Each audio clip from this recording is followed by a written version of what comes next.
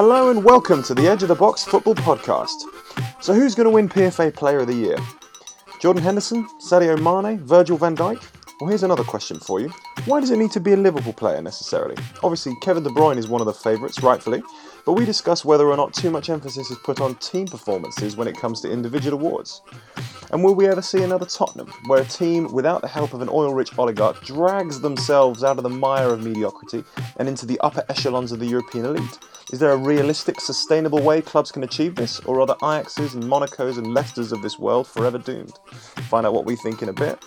And as always, feel free to let us know what you think afterwards on Twitter. Get in touch with us at Edge of the Box Pod. I'm your host, Harry Brent. What are your thoughts on the next round of Champions League being knockout, straight knockout? You've just reminded me that it's straight knockout. Yeah, I mean... Is it not two legs? I think I prefer it. Oh, wow. Yeah, so they obviously got to finish off the previous round, but after that, it's going to be straight knockout. So only one no, I don't think I like that. And what, do you draw a home team and then an away team? Yeah. Yeah, I think it's just a one-off game, so there's no second legs. But there's not going to be any fans, or they say there's not going to be any fans. Yeah, so I guess home advantage. Potentially, there's potential that there might be some fans allowed in certain stadiums, but if it's going to be a one-leg game, there shouldn't be allowed any fans. Then it's more neutral. Yeah, so there's no fans, but there's still they still have to travel over Europe. Yeah, there's still going to be potential jet. Then that's the case in the FA Cup, isn't it? When you have you luck of the draw. If you get drawn away, then you know. Yeah, but I mean, it's different. Like driving up from I don't know, Birmingham to Manchester. No, granted. Would you propose like a neutral stadium in between, so they both have to travel? No, because obviously you won't be able to do that with all the pandemic regulations and stuff. It'd be like the least safe thing to do to have. Just another place welcoming people from two cluster. Yeah, but no, if that weren't a thing and the fans were still not there for some reason, I would say like a neutral setting. Or they could play it like a little, because obviously it's getting played over like a few days, isn't it? They could have like a little boot camp thing for the teams. Yeah, that's what they're doing in the NBA. They're doing like. There's not going to be no domestic football, is there? They've got every NBA team in Disneyland, and they're basically making like NBA World, where every team stays there. Yeah. They play in certain courts, certain bubbles to finish the season as quick as possible, and without. It's like BR Football's the Champions League house. Practically. That would be amazing. Yeah. That's the worst. That's the worst thing about Champions League not being there is the BR Football videos not being there. Yeah, I think ultimately it's the right thing given the circumstances that you make it one leg, especially because you don't want to start going too far into the new season. It's unfortunate, particularly for because you can just have bad games do happen, and it does feel a bit unfair to have as much as you like the thrill of knockout competitions, like the one, what is it called? The magic of the FA Cup, giant killers and stuff. But ultimately, I think the Champions League is a bit different. You want to know who the best team in Europe is. You don't want as much as it'd be great to have Atalanta winning it, and don't get me wrong, I'd enjoy that. And with the Ballon d'Or, you want to know who's the best player in the world. Yeah, the Ballon d'Or, man, that's just such a strange move. Cop out. I'd happily have them cancel the Premier League Player of the Year though, just so Hendo doesn't have a chance. But I think Brian would get it anyway. I heard he was in for a shout for Ballon d'Or. Yeah. I found it so funny. There's a picture like the Premier League Player of the Season. You had Henderson, and then behind him, Mane and Kevin De Bruyne. It's like, how is he sitting in the same bracket as these two players? People are sheep and people are stupid. People don't watch football. They just listen to what other people say about football. They're listening to the finger pointing of Jordan Henderson. Yeah, Vote for me. Listen to the finger point. Yeah, and again, look, it's one of those things when there's not been one particular outstanding Liverpool player that so it makes it a bit more justifiable to have have like a representative of them and go, this guy, he's been one of the most important players. But I guess that brings me quite nicely onto one of my points, which is, do you think? Let me just find it. Where have I written it down? Just so I don't screw up the thing. Do you think there's too much emphasis on team achievements and team performances when it comes to handing out individual awards in football? I was having this conversation today with my girlfriend's brother, and we were talking about obviously the Ballon d'Or being cancelled and who should win it. Yeah. Obviously, we mentioned Lewandowski. So obviously, what's it? He's got like how many goals in 43 games? He's got like 51. It's like 51 goals in 43 games. So he's won like almost every award there is to win in a season as a player. Yeah, and talking about like what have Bayern done? Obviously, they've won the German Cup, they've won the Bundesliga and stuff. Obviously, they're expected to do that. And then if they're in the Champions League, so that would be possible. But then you're looking at like Messi. Would Messi win it again? And Barcelona have done nothing this season. You'd still say Messi is quite high up in the ranking for the Ballon d'Or. Like, you'd say he's easily breaking into the top 5 just because he's Messi. When Barcelona have done nothing all season. But do you think that's wrong then? I think that's wrong. Right. I think an individual award should solely be based on how well the individual. Oh, so sorry, you think that? Yeah, sorry, so you think Messi being in there is right? Yeah. Okay. Yeah. Gotcha. Yeah. Sorry. Yeah. What about you guys? Yeah, I'd agree because sometimes it can work in the favour of that kind of player. So like regarding Messi again, even though Barcelona haven't done much, he's been the most consistent standout player. Like obviously he always has been at Barcelona, but it just highlights how good he actually is that he's doing it. And Barcelona I said only just, but they came second and they're not had like the best of season. But imagine Barcelona playing without Messi and having his influence on the team, like they might be even further down in the La Liga. So I don't think there's a might about it. Yeah, he is that team. Yeah, he said that they're weak, didn't he? Yeah, he's been a bit of a whingy boy recently, but yeah, can understand it, I suppose. But yeah, I don't know. He might start winning something with Argentina now. What? Yeah. Turn of events. Yeah. He's not got a long time left there yet, has he? Especially he's 33. 33. I mean, he's not obviously he wants to win more things. But he's very critical of everyone involved. I mean, he bleeds Barcelona, and he don't want to burn out. He wants to go out on a high. Yeah, it must be tough. But there's all that sort of weird tension going on with the board and Eric Abidal saying some strange things. There's been a lot of. I think the squad were quite angry when I've already forgotten his bleeding name. Former manager. What's his name? Valverde. I was going to call him Villanova. I was like, no, it's not Villanova. Valverde was sacked. I think he was quite popular. I'm not really sure why. Never blown away by the Valverde team. But yeah, you can understand to an extent why he's making all this noise. But yeah, I was just thinking about it, because obviously it seems to be for the Premier League Player of the Year anyway. I know there's a lot of Liverpool names being talked about, but yeah, it'll either be a Liverpool player or Kevin De Bruyne. Seems like it anyway. And it just made me think, why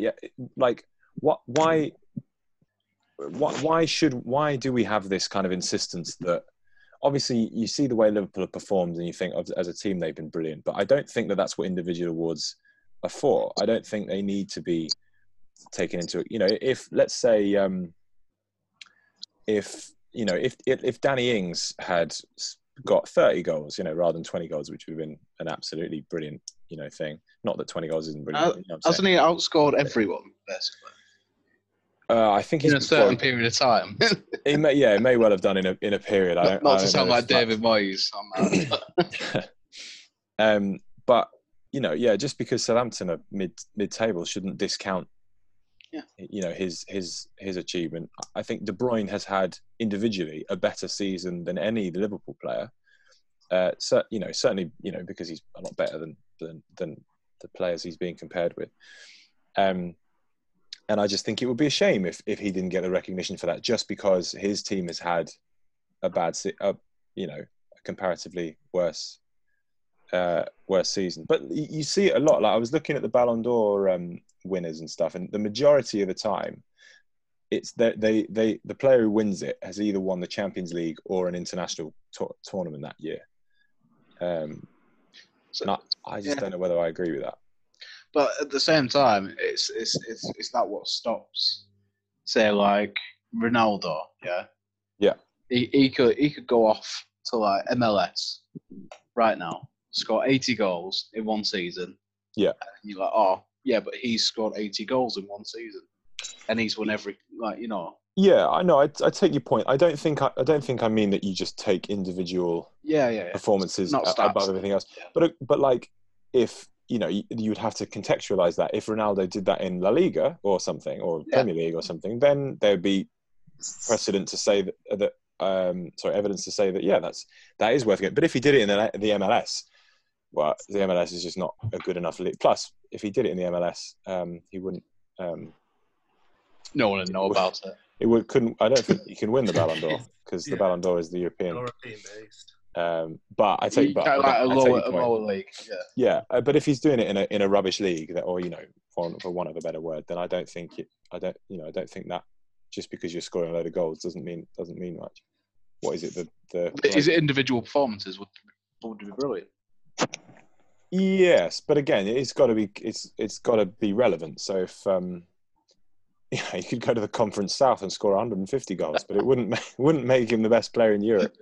Or it might, if he literally just got the ball every game and was just didn't ever get rid of the ball, did like and then that could potentially be worth it. But like, when obviously Modric won it in 2018, and obviously you guys know how much of a fan I am of Modric.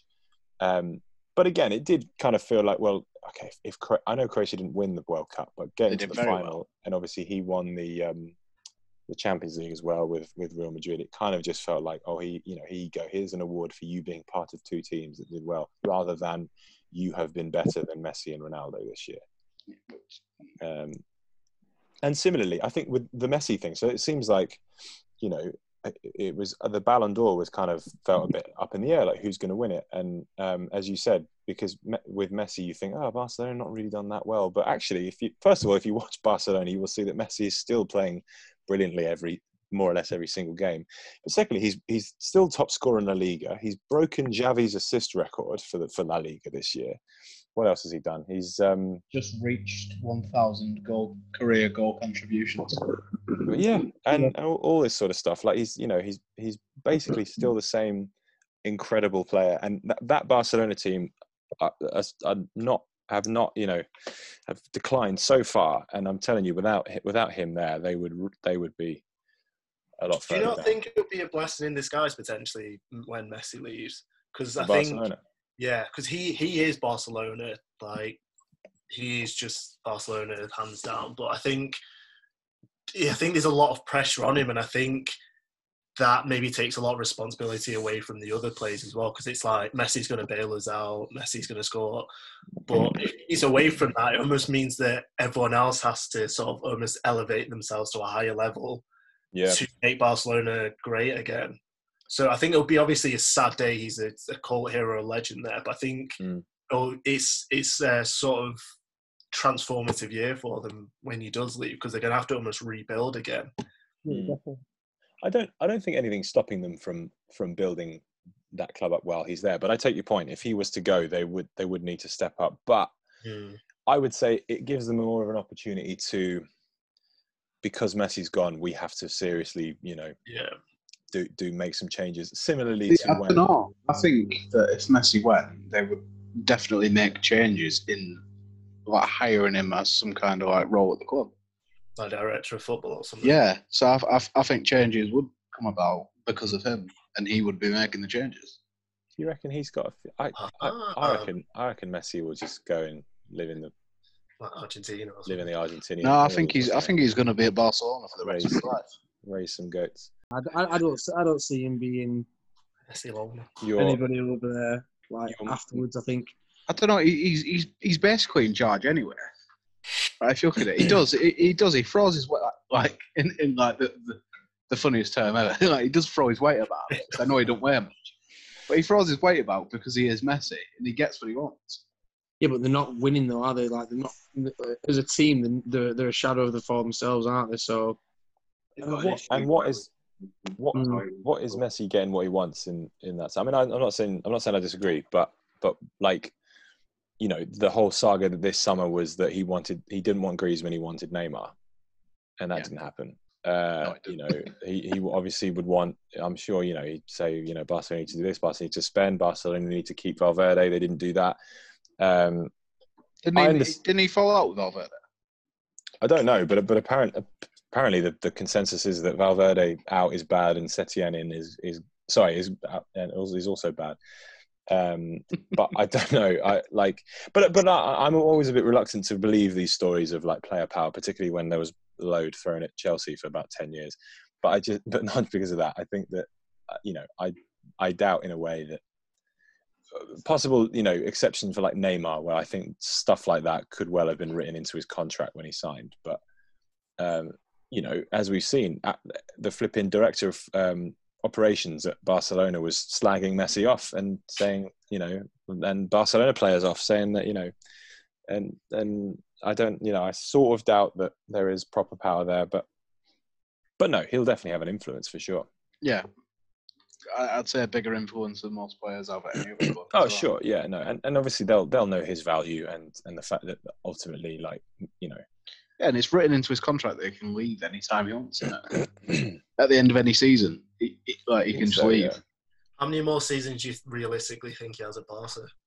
I think he'll stay out there forever until he retires. Yeah, I say 36 he'll retire. So 3 more years. 3 more years. Not sure. I'd say one more season. He's not really showing many signs of slowing down, is it?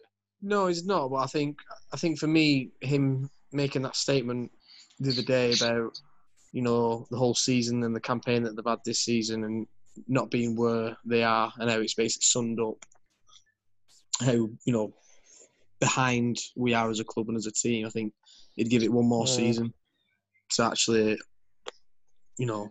But he's been very lucky. Like between, I know they've had their ups and like they had, was it Tata Martino didn't have a great season there and stuff. But generally, like Barcelona have, in the entire time he's been there, apart from with a possible exception of his first couple of years when he was 18, 19 under Rijkaard, Barcelona have been very strong. And like I think this is the only time you can really say Barcelona need to sort it out. And like, how many times have we said like Chelsea need to be sorted out?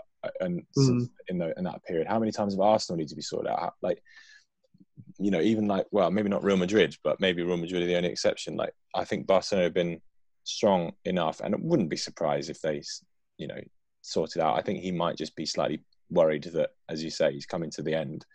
He doesn't want to have to wait 3 or 4 years while they sort everything out in order to win stuff again. But well, I mean, Real Madrid, you say Real Madrid needs sorting out. They had a lot of characters, didn't they? And then they spent a load of money over the summer, so they are trying to sort it out. Whereas Barcelona, they're buying some players here and there, but they're not really investing in like the future. They're just kind of getting, you know, quick solutions to big problems. I just think that their transfer history's been awful. Like, Yeah. they spend a load of money on players that are not good fits or good players. Just not playing. Half them aren't even I playing. don't know who's in charge of their transfers, and there's a bit of limbo with managers and stuff. It'd be interesting to see if Xavi ends up coming in, because he, you know, obviously he would be a bit more of a sort of, well, I say he'd be a bit more of a Barcelona guy. This Setien bloke very much plays Croatian football. It's just not working. But yeah, who knows? Who knows? Certainly not I. Right, so one of the questions that I have is there a way in which selling clubs such as Ajax and Dortmund can keep hold of their top young talent and compete with the likes of Barcelona, Madrid and Bayern Munich and Europe's elite in general to achieve long-term success? Good question. I think there's a few parts that you can break down with that. Go on. It's like, one is, are they able to keep hold of their talent?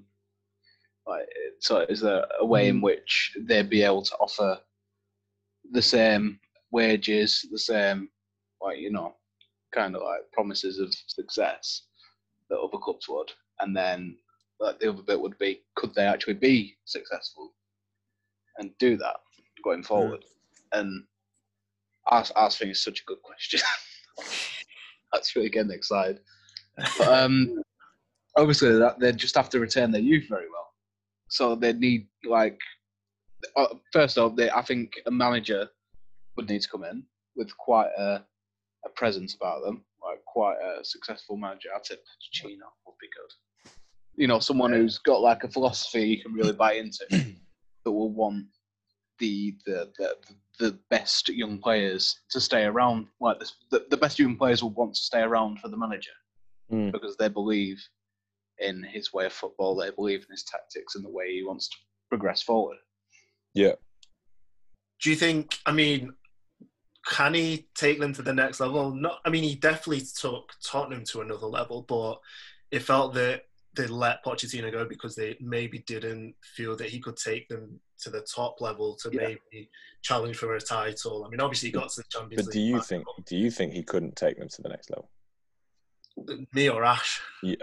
Well, I feel like I know what Ash thinks, but I think given sufficient funds, maybe. If he was allowed to be given the money that the likes of Chelsea, City, United, etc. Yeah, but they won't be able to do that, would they? So, I mean, what is the next level? Dominating Europe, for the title. I think it's the league attraction, personally. The attraction for players from Ajax or the German league to then play in the English, Spanish, or Italian league. I think that attraction is a lot more favourable. Well, as in, you need to be in one of the big leagues, or otherwise. Well, obviously the German league's a big league, but predominantly it's still kind of like it's still technically a 2-horse race. Well, not this season. Well, I don't know. Leipzig was there. Yeah, but I mean, come on. I mean, Premier League's been a 1-horse race all season. I was going to say, I mean, the Bundesliga is a 1-horse race, but it's mainly a 1 or 2-horse race. But I think the fact that other leagues' attraction, maybe just the whole structure of the league itself, and I think it's harder for teams that are not in the, like, let's say Ajax. Well, let's not say. Let's remember Ajax build a great team, or have a good run, and then I just don't think they've obviously won the league in Holland, and they don't have enough power to, without having a load of money, like let's say PSG do, playing in a worse league. They don't have enough pulling power to keep those players around them because the lure of other leagues is too enticing. I think you're right. I think it does definitely help to be in a stronger league. There's even Monaco as well. Like that Monaco season is the same, yeah. But I mean, they French league is a farmers league. It's just awful. Yeah, could you play in it? I probably could, No, I think you're right. Like, obviously Monaco had a bit of money, but there was a bit of question exactly how much was there, and they got completely ripped apart as soon as they were there. I think a good example. I mean, the best example I could think of and probably the only example of a team that has gone from, not anywhere near the picture of challenging in Europe to establishing themselves as the team up there is Tottenham. Like without getting bought by some billionaire. Tottenham are the only side I think. We are owned by a billionaire. Yeah, but without a lot of money being funneled into it. Yeah, like Joe Lewis has owned the club for 20 years. Like, I mean, I know Dortmund obviously had a period where they were winning the Bundesliga and challenging for the Champions League, and I know they're not dipped below that, but Dortmund have been a big team for 30 years. They've been up challenging for the title and stuff. Tottenham have been a Southampton or a who else do we say? Or just a lower team and taking it. And I can't really think of any other way that to do it other than just. I don't mean to sound really bland, but just good management, like, and not just football management, good business management, like, because Tottenham were a selling club back in the day. They, Carrick, Berbatov, Robbie Bale. Keane, who was a Bale, even Bale. I think, but Bale was a bit it was like that transition before when you because you sort of, Martin Jol had built a good little team, and then he left, and then that sort of got you just below the Champions League, and then Redknapp came in, took that little bit step further, and then obviously complications with him. You had a couple of interesting ones, and then Poch was the guy to take you even further. But at some point, you can't stay a selling club forever, because if you continually be a selling club, there's no way to keep yourself up there. Because if you establish yourself as a stepping stone for players, then they're always going to look to leave. But I think Tottenham did a really good job of saying, no, we're not a stepping stone. You come here because you want to, you see yourself as having a career here. But it's tough to do that. Having a manager you can really believe in, who you want to play for and you want to succeed for, and you don't want to leave here because you know something good is being built. Like if you have a manager like that at Ajax, Dortmund, maybe not Dortmund so much, because Dortmund are quite a big club. Yeah, you're right. If let's say Ajax, for example, if they were in the Prem or La Liga or something, they probably would have had a better chance of keeping those players around, because, as you say, the manager is an impressive manager, and the club doesn't have any sort of what do you call it? It's a big historic club, so that people are gonna want to go there. But yeah, it's just interesting, because if you stay, like Southampton have had great youth systems, West Ham have had great youth players over the day, but they continually. If you continually sell your best players, you're never going to be able to make that bridge up. But you can't just say you're not going to sell people, because then people won't want to come, because they'll know they can't leave. It's interesting. I mean, that's my point. How do you break that paradox? So, how do you break the paradox of being able to keep your top talent but make enough money to then establish yourself? Because I think, like you mentioned Tottenham, because I still think if a Madrid came in with 150, 200 mil for Kane, he's gone. I don't think he's going to stay. But my point is, how do you become a team where you don't sell your best players? Yeah, Tottenham would accept it and he would go. I think it's how to become... While if someone came in for like Messi wouldn't go. If someone came in for... who's a very good player, like a Lewandowski's not going to leave. Sure, but I take your point, and maybe I'm just nitpicking here, but there's very few clubs that if Real Madrid or Barcelona came in for, they wouldn't leave. I mean, Chelsea are not a selling club. That's what I mean. How do those smaller clubs become the bigger clubs where no matter who comes in, they're not? So what they do is they get their players to sign a new 4-year deal every season and just increase the wages by a little bit every year. Yeah, but I don't know what voodoo they do at Spurs. You won't be able to get players to do that in every club. I don't know how they keep doing it. But it does work perfectly, because you are getting a constant pay rise and keeping them on a 4-year deal. So if you want to keep them for longer, you're having them for 4 years guaranteed if you don't want to sell them. Yeah. Then spending more money on want to sell them. Yeah, and if you do want to sell them, then you're going to get more money because they've got a 4-year deal. And you can ask for a higher asking price. So it's perfect. Yeah, but I think if you're spending more money on wages, obviously, that, like, budget-wise, you might not have to spend as much money in the transfer window. But then, I think when you kind of have to build off that success and continue. It's like a bit of a risk to, we'll increase your wage, we'll increase everyone's wage, but we need a better season than last season. And like, say, if Monaco... when they won the league or whatever, if all them people stayed, they'd have to, win it again. And it's just like, would it be possible? It's just like, I think it's a big gamble for a lot of clubs to potentially do that, unless it's guaranteed to. I'm talking about a massive increase. No, I know. Dramatic. It's just like, it's just then, will players then get complacent because then they get more money for. basically doing so. Like I think a good example again could even be Leicester when they won the league. Like, I know it was a bit of a fairy tale season. Obviously, like you say, youth wise, it wasn't very. There weren't a lot of youth players in there, but the actual cost of that Leicester team was a fraction in compared to almost every other team in the Premier League. And then you got Kante that left. Obviously, Mahrez that left. Drinkwater. Who else? Well, Vardy very nearly did. But I mean, Vardy that was obviously a bit of a kind of freak occurrence. But yeah, I mean, Leicester were an example of where, they went up and then basically the vultures came for their good players, basically. But, I mean, Leicester are quite an interesting example to look at because obviously, when they won the league, Chelsea got Kante, Man City eventually got Mahrez, and Vardy nearly left. And if we're being honest, sorry, Leicester fans, they were the three good players and the rest of them were just along for the ride.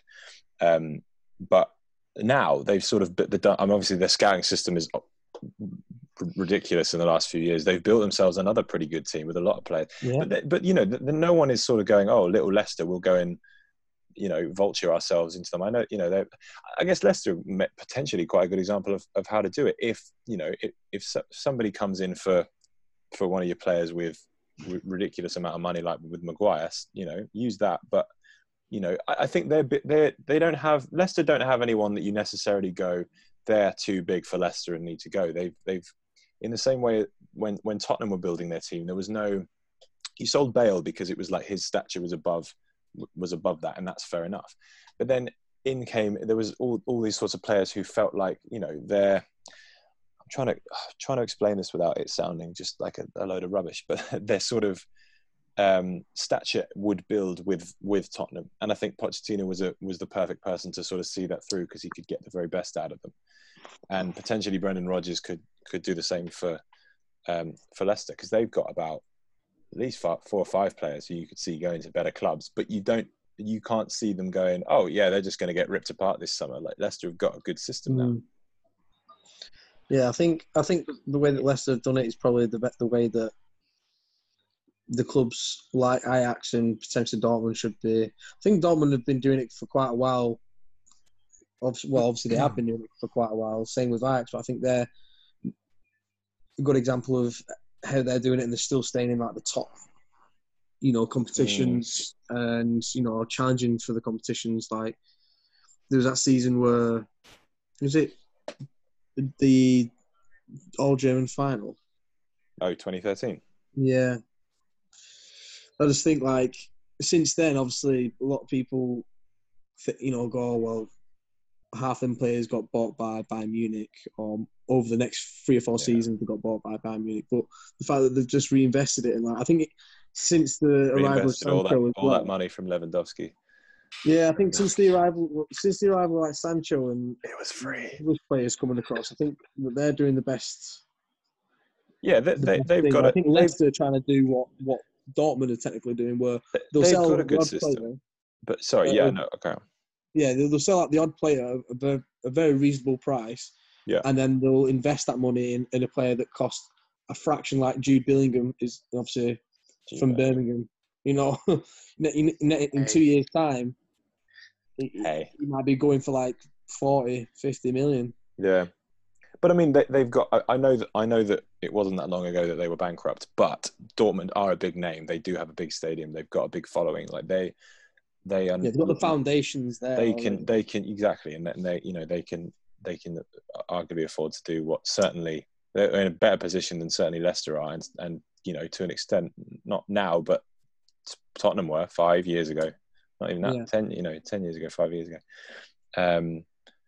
It's harder to do. It's harder to. I don't think you could have Leicester justifying spending 21 million on a 16-year-old. Like you couldn't do that as Leicester. No. But I tell you, like the one guy I'm really surprised that no one is talking about, and in the sense that like he's not linked with anyone, and I think this is only good news for Leicester that he's not being praised, is Ricardo Pereira. Ricky P. Like they're saying Chilwell's going for like 70 million, and Ricardo Pereira is twice the player Chilwell is. But it's only a good thing for Leicester that no one's praising him because I think left backs are hard to find though, aren't they? because obviously left-footed players are rarer to come across than right-footed players anywhere. Yeah. So I mean, and I'd say right back. I don't know. Would you say teams are pretty strong at right back? Yeah. I mean, who? Yeah. In terms of teams that can afford him, anyway. I would argue that in terms of all-round. Yeah, I mean, there are good teams that have got strong right backs, I guess. I'd say left backs are weaker.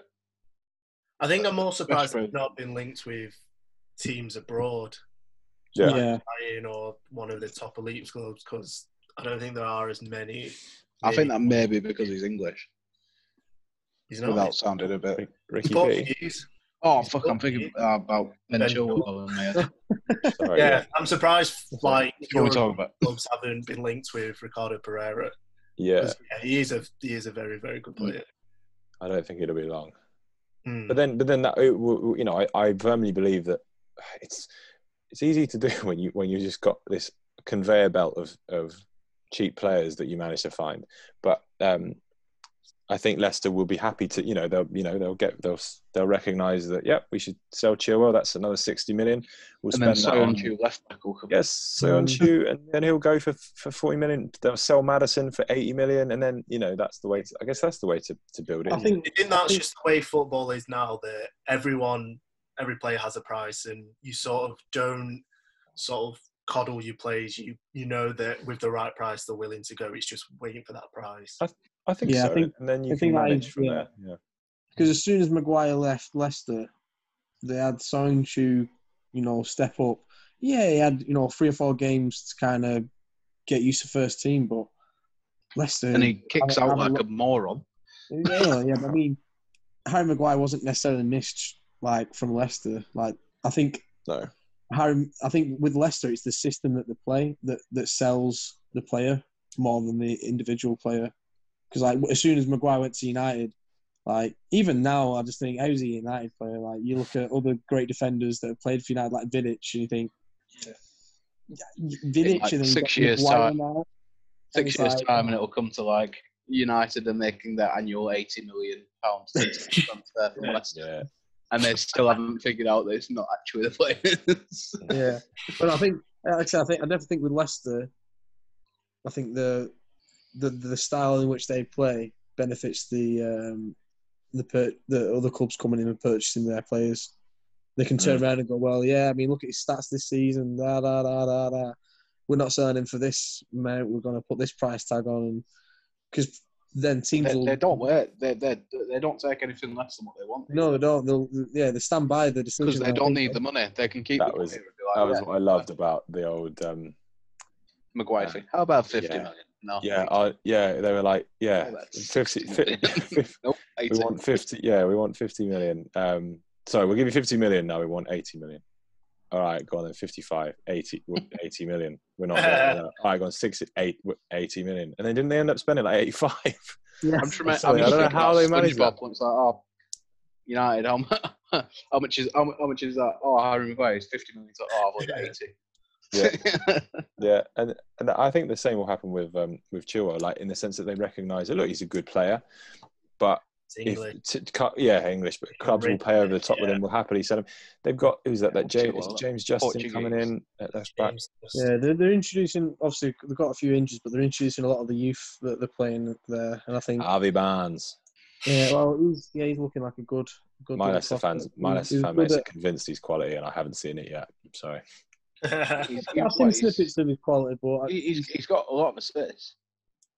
Yeah, he just looks like slightly better Mark Albrighton to me. But then Mark Albrighton did a job. If you ever want someone to run down the wing, cut inside, and cross it, he is your man. He can't pass, but he can do that. Do you think that the top managers will ever be enticed by a project of Newcastle being taken over per se?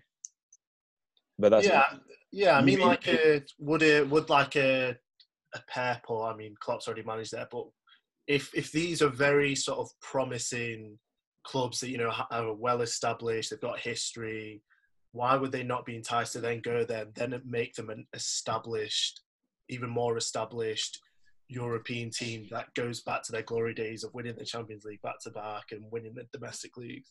Okay, AC Milan.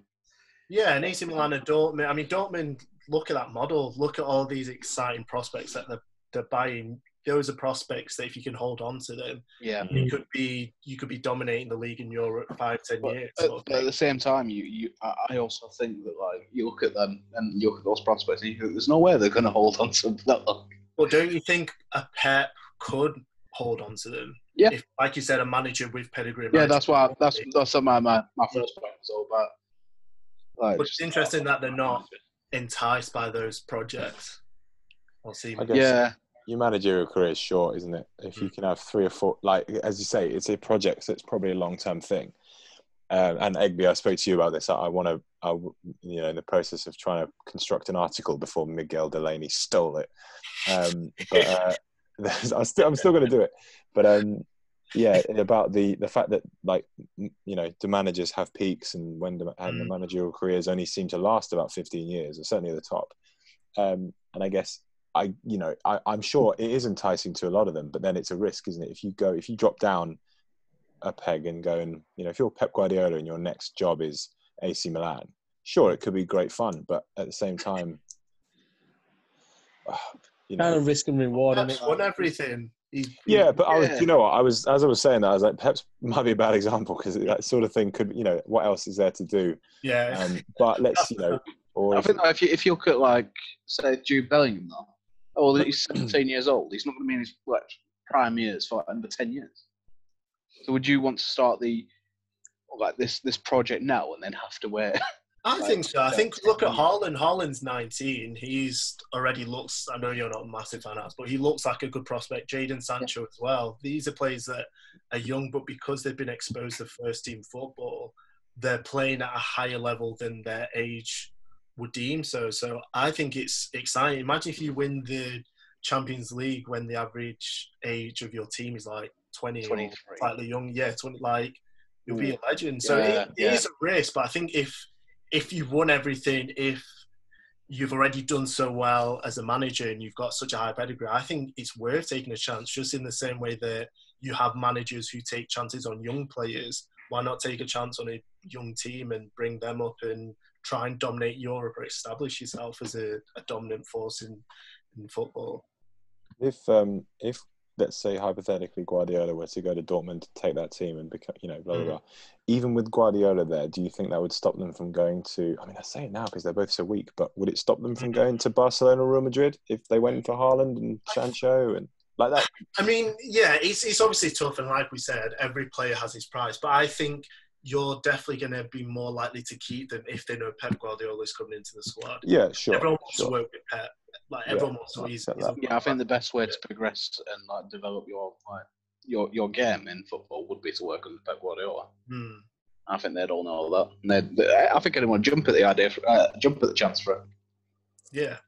So there'll be. I think there'll be a great chance for him staying if a Pep comes in. And we talked about as well, Barcelona aren't doing well, so you might not want to go to them. Things are a bit uncertain there. Madrid, yeah, you probably will. They've just won. But even Madrid, I know they're obviously they're doing better at the moment than Barca, but I think they're the weakest they've been in a long time as well. Like, similar. And this is what I mean. Those dominant teams, the dominant forces, aren't so dominant anymore. So maybe there's space to make a new powerhouse. Why not take a gamble and then try and exploit it and go in and sort of leap? No, that's not the phrase, but yeah, just take over and overtake them in the dominant forces of Europe. Yeah, someone should be brave enough to do it, right? Most managers probably. I think this is probably what I do on FM. That's why it's like exciting projects with young teams. I want to try and make them the best team. So I'm surprised that the managers who have that high pedigree aren't taking advantage of that and being like, "This is an exciting project. I want to sink my teeth into it." I guess the good thing about FM is our livelihood doesn't depend on. Then the thing with FM when you got a young team though is every time you lose, the newspapers will be like, "Oh, Ashley O'Hara's youthful." Yeah, there's definitely a lot more places against the experience.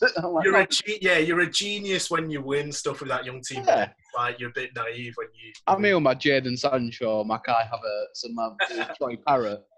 Smacking, and then be like, the experience. Similar caliber players. or the inexperienced Chatham Town Sundays beaten by this experienced Bournemouth side. I'm like, nah. Yeah, I think it's always contextual, isn't it? But I do think that if it doesn't really matter what the situation is, if you're winning, you're going to get praise. If you're losing, you're going to get praise, even if you're doing things the right way or the wrong way. Like, of course, if you're some sort of like wacky manager who comes in and no one really knows you, and then you're playing a wacky system, of course, it's high risk that you're going to lose. I don't know, because Chelsea fans didn't like Sarri's way of playing football. He was getting results. You finished third. Well, he was and he wasn't. I mean, Carabao Cup final. Yeah. I mean, this is the thing. It's like, well, yeah. Yeah, this is why? Why do you have negative connotation? Well, no, I think on last season, yeah, I mean, this last season wasn't so different from this season in terms of our top and our bottom, but I think like last season, the bad performances were bad, and the good performances were good, but not amazing. I'd say our best performances this year have been a lot more promising than they were last year, and I just don't think the players bought into his way of doing things completely. I don't know how we managed to limp to third. We were not. Everyone else around you was also terrible. Yeah, and like it's just the same. Like the same thing happened with Benitez when he was in charge. Like he had a very mediocre season. We were in the title race when he started, and then he sort of limped to third. And then he won the Europa League, and everyone went, "Well, what are the Chelsea fans complaining about? He's a good season on paper. Yes, he has, but in actuality, if you watch the football, no." And same with Sarri. I mean, I wasn't massively against him, but yeah. Not even, was it like 6-0 against City? 6-0 against City. I mean, we lost like 3-0 to Bournemouth, 4-0 to Bournemouth. Like there was a few. I know we beat you by quite a bit. Yeah, it was just kind of like Pochettino just stuck a man on Jorginho, and no one else had thought to do it. Just took your part. What is your view on the Chelsea culture of chopping and changing managers? Would you rather have a manager that does okay but has time to build, or are you quite happy that you have short-term success and then you change, and then you have another short-term manager and you change? I mean, of course, you want, as a fan, naturally you want longevity and stability and all that stuff, but for a long time, not so much recently, but for a long time, for the first sort of 10 years of Abramovich, you could not argue with the chopping and changing, because it was like we'd win a title every other year, or at least a big trophy. As we're averaging a trophy a year and stuff. Yeah. I think for that sort of time, it was probably right, because he had a lot of ambition to just constantly be there and wasn't accepting of any other lower results. But ultimately, it had adverse effects, which I think we saw in the last few years when. Particularly after Mourinho left, and I know Conte won the league, but ultimately, I think, as I said many times on this podcast, he won the league with a system rather than players, and I think we've suffered from quite a mediocre squad for a long time, and Hazard. Well, I don't think it should be regarded as having a chopping and changing of managerial position. I think it should be Watford giving off this one current season that they've had. Yeah, I mean, Nigel is a bit of a weirdo. No disrespect. You must be an ostrich. You must be an ostrich. So I think, and yeah, didn't he almost have a scrap with one of the players when he strangled him on the ground?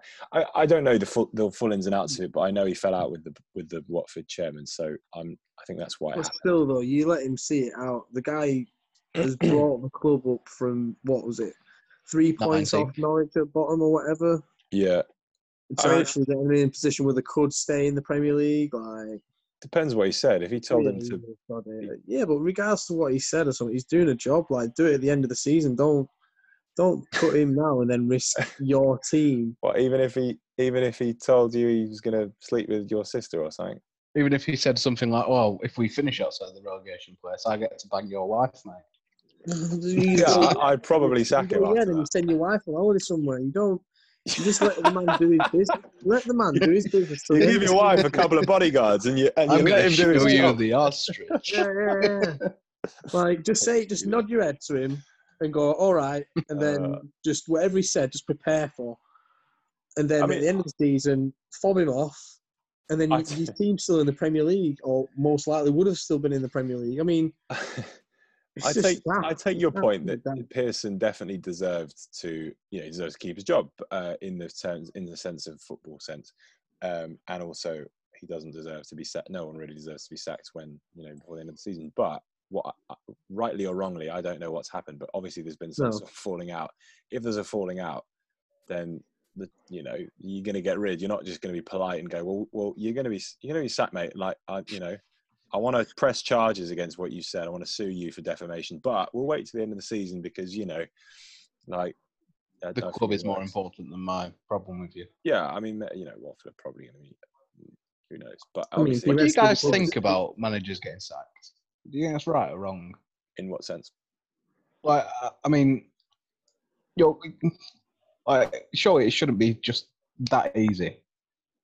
I mean, they still get paid out. If they get sacked before the contract's ended, then they still get a large award, a wedge of money. They're not out of pocket. If they get sacked, like this, there's still a contract that they have to honour. So they're like, all right, okay, it's just an early holiday. But it just feels like that in the actual world. I know football and the actual world are two different things, but like legally and contractually, they aren't. I know what you mean. Like, it's still a job. It shouldn't be that. There's a culture that's grown, isn't there? That's like, if you have a bad, half a year, then you can lose your job, and it's justified, and that seems kind of feels weird. But I think it's just, I don't think it's the correct culture, but it's the culture in football in the sense that the alternative is changing the players to get force something out, and that's a lot more expensive. So, I think that's why managers will always go. But as Rose says, there's a lot of protection for them in a way. Yeah. Financially, they're never going to be out of pocket. But